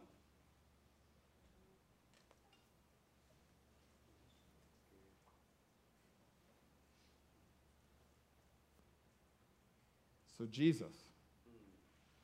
Like, I believe that we are already in the beginning stages of another Jesus People movement. Amen. I mean, you could see it. You could feel it. And what's awesome is you could feel it in a generation. Like, I was, and the Lord told me, it's like, Chad, you're going to start ministering to a lot of 20-year-olds, like, on the road, like, just at grocery stores, all this stuff. And in 2016, like, I led over 100 individuals that were in their 20s. One of them was this. I was at Denver. I love going there in the wintertime and snowboarding. So I'm there when it's really cold, and there's this amazing breakfast spot. And that's one thing, is I love food. See, I'm more a millennial in the last couple of years than maybe a Gen Xer. I mean, first of all, they said in Australia, they did a study, about Australian millennials, that if they were to not eat avocado and toast, within 3 years, they would have the down payment for a house. So, I mean, you need to understand, there's so much that's happening between generations, right?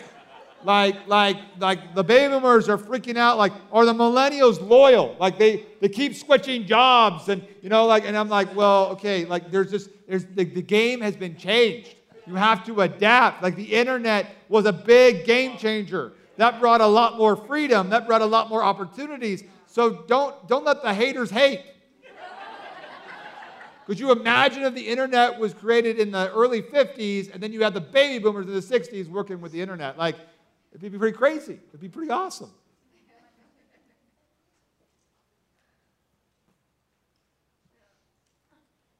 Jesus. Oh man, there's so many places I want to go, but I can't go there.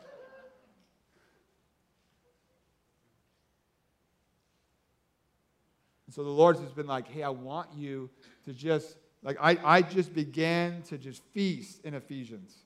Just feast in Ephesians, 2014, 15, 16. Just feast in Ephesians. And this right here is the gospel. Turn to Ephesians 1. Let's just look at Ephesians really quick because it's just worth looking at. Love Ephesians. Ephesians 1. I just want to hit this. Jesus.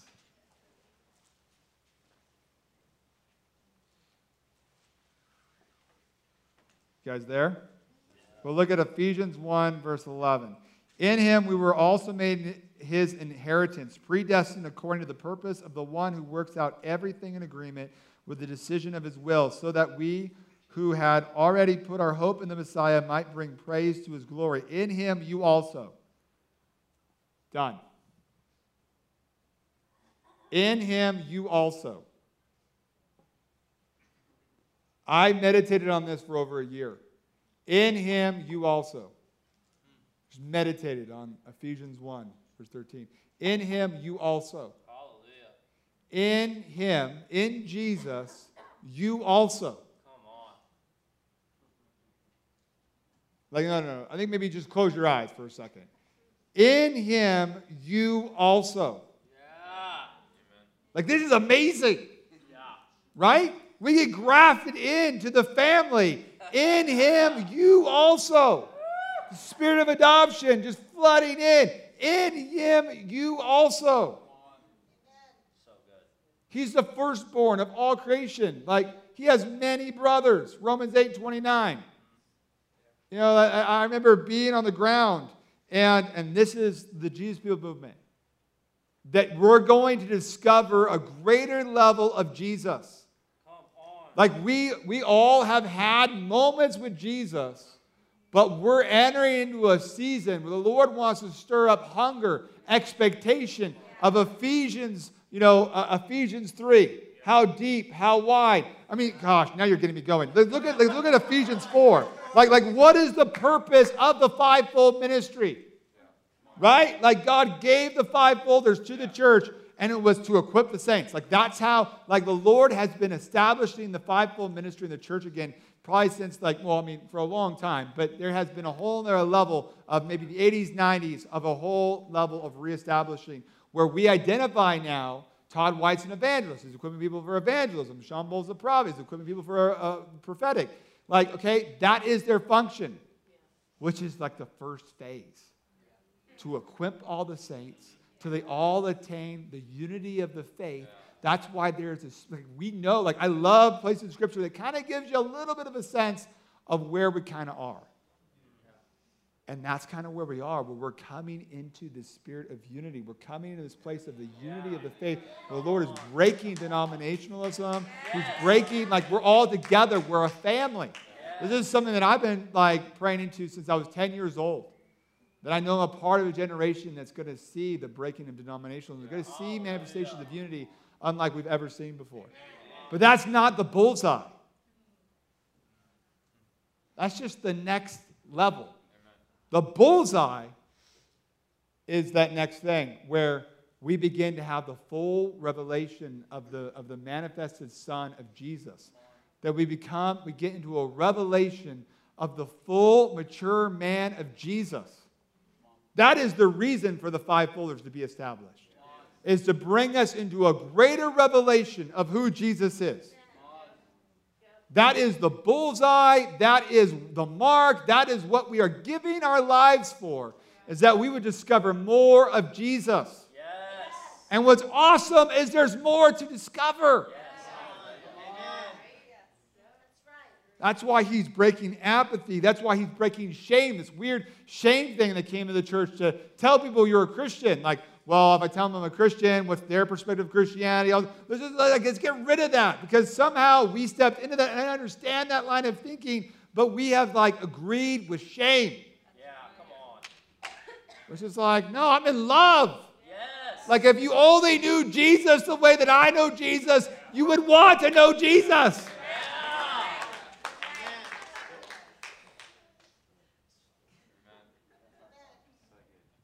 Jesus. I'm going to read this really quick, and then I'm going to land the plane. So, I am. This is a book, Lonnie Frisbee's journal, and they made it into a book, and then they have testimonies of the Jesus People movement, the Vineyard movement, pretty epic book. And this is a guy named Fred, who was an older guy who was a father to Lonnie Frisbee. And so we're going to read about his experience, and what I want to get, reason to read this is that we would begin to see there was a generational gap the Lord began to heal in the 60s. And so this is Fred. There we go. Now I found it. This is where he's at. Okay. So he actually invited me, Fred. He's been doing a Bible study since the Jesus People movement in Riverside, California. And he contacted me. He's like, hey, will you come speak at my little home group? And I'm like, yeah, that sounds amazing. Because this guy, Fred, to give you a little bit of an example, he was one of the fathers of Riverside, and he brought Lonnie Frisbee over, and it just exploded. And then Lonnie had to go to South Africa, so they found this guy named Greg Laurie, who became, stepped in for Lonnie, and then he stayed in Riverside and had this church, I think it was Harvest, one of the biggest churches in America, and all that stuff. So anyways, pretty epic fruit. Lonnie led, why did I just forget that? Greg Laurie to the Lord, which is pretty cool. So this is Fred. I was a businessman, a conservative Episcopalian, and so for me to get linked up with a long-haired hippie, well, that had to be divine intervention. As a matter of fact, when I first encountered these long-haired people, I was somewhere in Hollywood. I remember being up there, driving down Hollywood Boulevard and seeing these men with long hair, and I just had absolute contempt for them. Looking back, I think I actually saw Lonnie in Riverside years before we ever met. Here was this long-haired kid carrying a Bible that was almost insult upon insult as far as I was concerned. For me, it was 180 degrees from that what one would expect in terms of a Christian.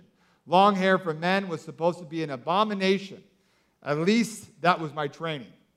I remember one time I was on the freeway with a very good friend of ours, Dr. Frost. We were headed to a meeting in Santa Barbara to share the good news of Jesus and the power of His Holy Spirit. We were on the freeway in my new Cadillac, fish sticker on the back window, talking about the things of the Lord. An old rattle trap car pulled up alongside us. I don't know what that is, but anyways, rattle trap.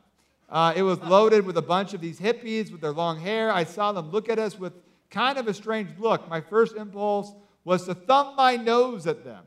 But as I started to do it, yeah, that's a bummer. Anyways, as I started to do it, it was like the Holy Spirit cut me off at the knees and spoke to my spirit saying, what if they saw the fish on the back of your car and knew what it meant? Oh boy, talk about being cut down. I was humbled. I no more than had the thought when the kid next to the window picked up a Bible and pointed at it, and he gave me the one-way Jesus sign. I immediately recognized I really, really had an attitude problem. Wow. Which, by the way, this is what I've been praying into. You have the Jesus People movement, and the baby boomers have the one-way sign, the fish sticker. What was one of the things that identified and marked the Gen Xers was the WWJD bracelet.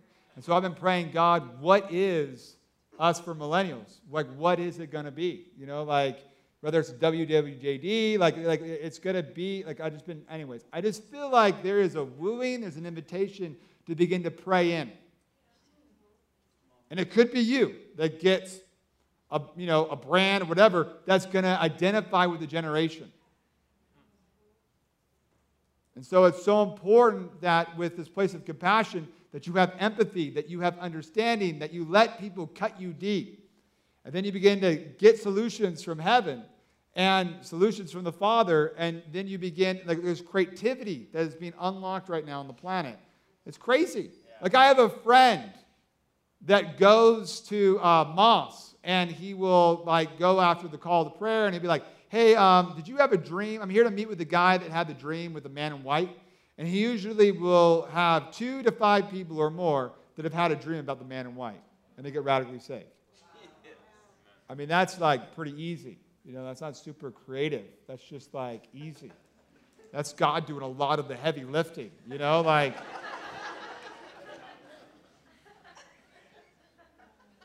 So anyways, shortly after that, in just a matter of weeks, we attended a convention down in Palm Springs. It was a Christian Businessmen's Committee convention.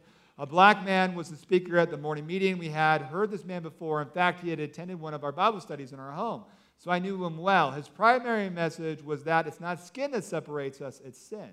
But for some reason, instead of sharing his usual stuff this day, his message was to parents. And there were a lot of parents in the crowd. We're talking about 2,000 businessmen and their wives. He said, a lot of you parents are sending your kids to hell because you can't look past the long hair. Boy, that cut me deep. I realized that I was one of those. The whole long hair scene so turned me off that I couldn't even be civil to them. The minister said, if that's your condition, I want you to stand to your feet and I want to pray for you. Here were 2,000 people assembled, and the Holy Spirit said to me, you better stand up. So I stood up. There were probably 3 or 4 people out of the 2,000 who were on their feet, probably needed to be a little more. The speaker prayed for us, and a miracle took place. I walked out of that auditorium, located our car, and at the first traffic signal that we hit on our way downtown for lunch, I saw 3 or 4 hippies on the street. As we stopped, waited for the signal to change, we got into a conversation with these kids and had an opportunity to share Jesus with them. I pulled over, and when we finished sharing with these young hippies, one of them turned to me and said, since this convention has been in town, we haven't been able to walk the streets without getting buttonholed by Christians. He looked me right straight in the eye and said, you know what? You're the first one who's ever made sense to me. An hour before, I wouldn't have been caught talking to him, let alone sharing Jesus. That's like quick fruit of repositioning your heart and saying, hey, I'm going to build bridges of understanding. It's so important for us as the church that in all the different issues, all the different hot topics, that we become people of conviction, not people of judgment. Come on. And that we're not scared to have conversations. We're not scared of sin.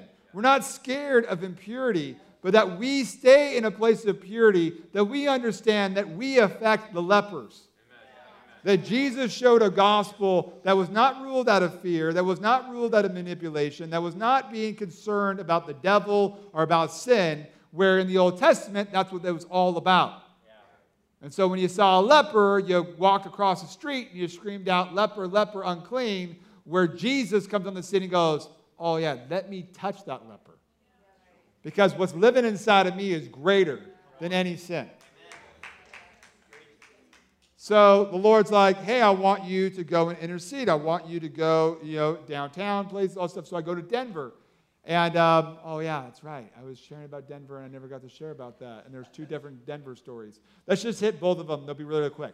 So the first one that I was sharing, this is like Inception. It's like a story within a story. But anyways, so we're like 3 levels deep right now. Blow up the, anyway, sorry. Wake me up. So we're all really in Africa right now. No, I'm joking. Anyways. So I'm in Denver, and I like to go there in the wintertime to go snowboard, and I go speak at a church. This is about a year and a half ago. And so, no, this is 2016. So it's a little over 2 years ago. So I am stretching. I love to stretch. I love to spend time with the Lord and just stretch. It's one of my favorite things to do. It's my wife's influence. She's taught me the power of stretching as I've gotten older, as I've stepped more as in a tweener, deal. But anyways, so we're at this amazing breakfast spot. We're going to preach at a church, And so we're getting the breakfast to go. My friend's running in there to get the breakfast. It's like about 30 degrees outside. And I'm blaring Simple Gospel, United Pursuit. Like epic song. A song that I cry about all the time. I love this song. It's just such the heartbeat of a generation. And so anyways, I'm doing the stretch, I'm doing the whole, wow, here we go. So I'm just doing the whole deal thing, just doing that in the parking lot. And this guy goes, man, what are you doing? It's so cold. And what's that music? Or this? I'm like, oh, it's just a Simple Gospel, buddy. He's in his mid-20s. And he's like, Simple Gospel, what is that? And I'm like, oh, have you ever heard the gospel of Jesus? And he goes, no, I think Jesus is like a religious figure, right? And I'm like, oh, let me tell you about Jesus. And I just tell him about Jesus, and he just starts crying. He's like, I want to know him. I want to know Jesus. And so I got to lead him to the Lord in the parking lot, and if you're ever in Denver, go to Snooze. It's one of the best breakfast spots. But anyways, we lead him to the Lord, and we bring him to church with us. He's in his mid-20s. So now, this last winter, I was in Denver, and I stayed at a Hyatt, downtown Denver. And I go and jump. This is my last story. And I go and jump in the jacuzzi. I love the jacuzzi. I love, I've been hearing, again, sorry, side note. I've been hearing that you guys, love health in Charlotte and, healthy living and all stuff. That's who I married. I married one of the healthiest people on the planet. If you follow my wife's Instagram or my Instagram, I'm usually posting a lot about food. But we go on all these cleanses. I'm always in, the float tank. I'm in, I do all kinds of crazy stuff. There's some things you probably don't want to know. But anyways, I've done it all. Cryotherapy, that's really fun. But anyways, so I love the jacuzzi. I love, detoxing and all stuff. So I'm like, okay, I'm going to go jump in the jacuzzi. Me and my buddy jump in the jacuzzi, and I see all these people in the jacuzzi. I'm like, hey, what brought you guys to Denver? And they go, oh, well, we're across the street at the convention center at this LGBTQ Christian convention. And I'm like, oh, sweet. That's why I'm here. So I begin to talk to them, hey, what's it been like having same-sex attraction inside the church? And they have no idea who I am. And so I'm just asking them questions, putting cards on the table. And they're just and they start sharing their hearts. And I'm just oh my gosh, just letting them cut me deep. Just letting their experiences, what they're experiencing, not shutting that down, not coming with judgments, just hearing their heart. And then, they begin to ask me questions. And I begin to put cards on the table. And they're like, oh, you're a pastor, all this stuff. You know Heidi Baker? We know Heidi Baker.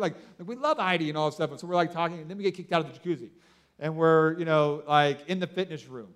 And I started praying for a guy, and he just starts weeping in the fitness room. And then I look at this guy, and I'm like, hey, what's up with March 18th? And he goes, that's my birthday. And I said, the Father's healing you of something traumatic that happened when you turned 8 years old on your 8th birthday. And he just starts weeping and says, that's when my uncle first, sexually abused me. And I'm like, well, the Father wants to heal you. And I just wrap my arms around him next to the bicep machine. And he's just weeping. And he's like, I see the Father. I see the Father. He's just screaming, I see the Father. And then these other people are like, I want to know the Father like that. And I'm like, well, just get on your knees. And so they all get on their knees in the fitness room. And it was amazing. Yeah.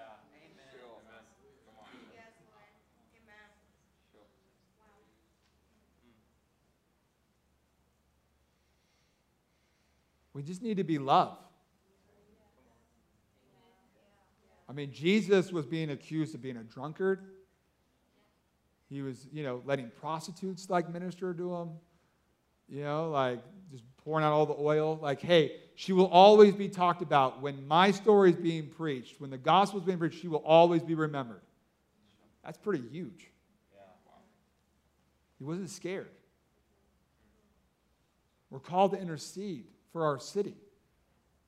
We've got to let our city cut us deep, and we have to go out there. We need to be praying in the prayer rooms, but we also need to go out there. Come on.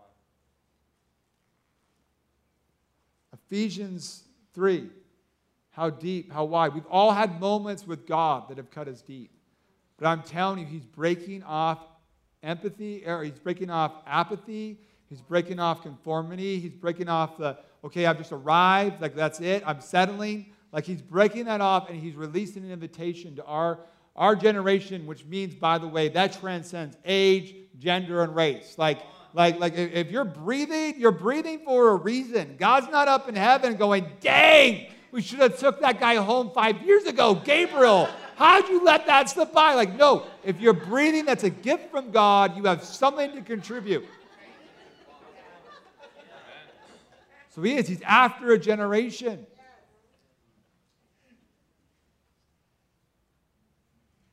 In Ephesians 3, he's wooing us to go deeper. And see, I was married almost 10 years. And we had my little girl.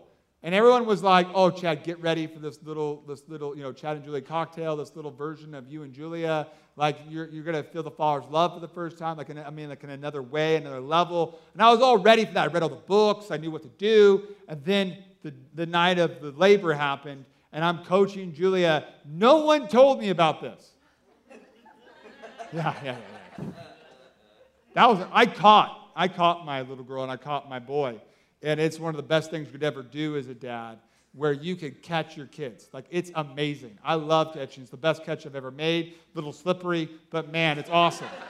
And so anyways, I'm coaching Julia, and see, me and her, like, we've been married 10 years at this point. Like, we've got a lot of equity. We did a trip around the world for 18 months. We've pastored together. We've done all kinds of projects together. We've been on amazing vacations together. We've had amazing moments. But this was a moment we've never shared. Bringing a baby into the world. And something happened in my heart where I actually could feel physically my heart being enlarged in my capacity to love. That I was in the middle of an experience. I was in the middle, and that's what us millennials are going after, is experiences. That's what we put a lot of value into. And what's awesome is the Lord is a very experiential God. And there's moments with him. And I've had moments with my wife, but this was a moment I've never had. And it's 10 years. And I could actually feel my heart being enlarged in my capacity to love my wife. No one told me about this. That in the delivery process, I actually felt physically my heart being enlarged. And I believe this is Ephesians 3, that he is wooing us to have encounters with him, experiences with him, times with him, where it begins to build equity, where it begins to enlarge your capacity to love him back because you had an encounter with him. And a lot of us have had encounters, but I'm here to tell you that there's more to come. So just stand up with me. Jesus, I just kind of preached. That was a long time. You guys are amazing. You guys are so hungry. Just put your hand in your heart. We have the kids coming in. But just put your hand in your heart. Lord, I pray that you would enlarge our hearts. I pray, Lord, that you would enlarge our hearts, that this would be way bigger than a message, that this would be a lifestyle, that this would be a place where you would enlarge our hearts, that this church would be a church of encounter, that this church would be a place where people would fall in love with Jesus to another level. Lord, I pray that there would be a sound. I pray, Lord, that there would be a worship anointing here, that you would raise up like the new model of the tabernacle of David. I feel like the Lord is going to begin to give people solutions. There's something about the tabernacle of David. There's something about a place of worship. That a community that gathers together and worships the love of their lives. And I'm telling you, there's this heart exchange. There's this place where the Lord wants to enlarge your heart. He wants to enlarge your capacity. And it happens with moments with him. So, Lord, I pray for every one of us here that we would have moments with you. And Lord, we pray for the authentic gospel. Lord, that you would begin to raise up evangelists, that you would begin to raise up voices that represent Jesus, that represent Jesus well. I want you to grab the person's hand to your left and right. And I know we have kids, but I really feel like we're supposed to pray for one another for refreshing. Because here's one of the things, I tell people in evangelism, smile. It's so simple, but it goes so far. And if you're not having joy, if you're not discovering fun when you're hanging out with God, like you sometimes, sometimes the ways we do evangelism is like, come and join me in my misery. And it's like, man, I don't want to follow that. But it comes from a place of you have an encounter, then you become an encounter. Amen. And so what I want you to pray for is your neighbor, that God would begin to give them encounters, that God would begin to mark them like in the spirit realm, that God would create a bullseye. Like, do you understand? Like, I feel like there's an invitation to go deeper in your prayer life. And it says in Hebrew, those that wait on the Lord. That wait on the Lord means to set up an ambush. And I feel like the Lord is teaching you guys on how to put yourself in the pathway of God's presence. How to set up an ambush for His presence. To train your senses. To begin to train. So Lord, I pray that you would activate our spiritual senses. That we would not be okay. We would not settle for just the sense of our ears to be open in the spirit realm. But that we'd be like, hey, God, we want all of our senses activated. We're a new creation. So, Lord, just begin to just pray for one another. Pray, God, I pray that you just mark them. That you would mark them for such a time. And, Lord, give people joy. Give people radical joy. I feel like there's people here that just need to get refreshed. And so, Lord, I pray for refreshing. I pray, Lord, for our neighbors, that you begin to give us visions. You begin to give us prophetic words on our neighbors. So just if you start prophesying, go for it. So, Lord, I just thank you for what you're doing. You're raising up intercessors, evangelists. You're raising up reformers and revivalists that carry your heart, that carry your good news. And what's amazing is there's a generation out there waiting for you to come and get them. So, Lord, I pray for creative ways of evangelism. Wow. So the Lord, like while you're praying for other people, the Lord's healing people in the room right now. There's somebody with bone spurs. God's healing you of bone spurs. If you do have bone spurs, check it out right now. Start moving around. There's arthritis that's leaving. Lord, we just thank you, Lord, there's somebody that was in a car accident like 2 years ago, and you still have pain in your body. Just raise your hand if that's you. You're in a car accident. Okay, so right here. And is it in your back or your knees? And is there anybody that you were in a car accident and you have pain in your back? I'm going to pray for her knee. Yeah, pain in your back. Come on over here. Come on over here to my side, and we're just going to kind of watch God show up. Is there anybody here that you are a dancer, but you have pain in your hip? You love to dance. Maybe you're not like a professional dancer. You just love to dance. Like, I make a joke. Never mind. I'm not going to make a joke. But anyways, who's a dance, like loves to dance and hip, pain in the hip? Do you have shoes? That has helped so much if you have shoes. Yeah, go grab them. We're going to see if you have a leg shorter than the other. So I saw like a leg growing out, and I saw a dancer and hips and all that stuff. Anyways, we'll just go follow. Now there's this car accident. Car accident. Okay. All right, so guys, like, you going to come over and watch God show up. This is the main point of the message is right now. And it's not a spectator, religion. Like, we're all in this thing together. So we're going to see her first, see each other the legs, show them the other. So you guys are amazing. Do I need to do it? We'll be back here at 10 a.m. 8:15 for breakfast. 10 a.m. for no breakfast. 8:15. I'll see you. Come and watch God show up. So come on over.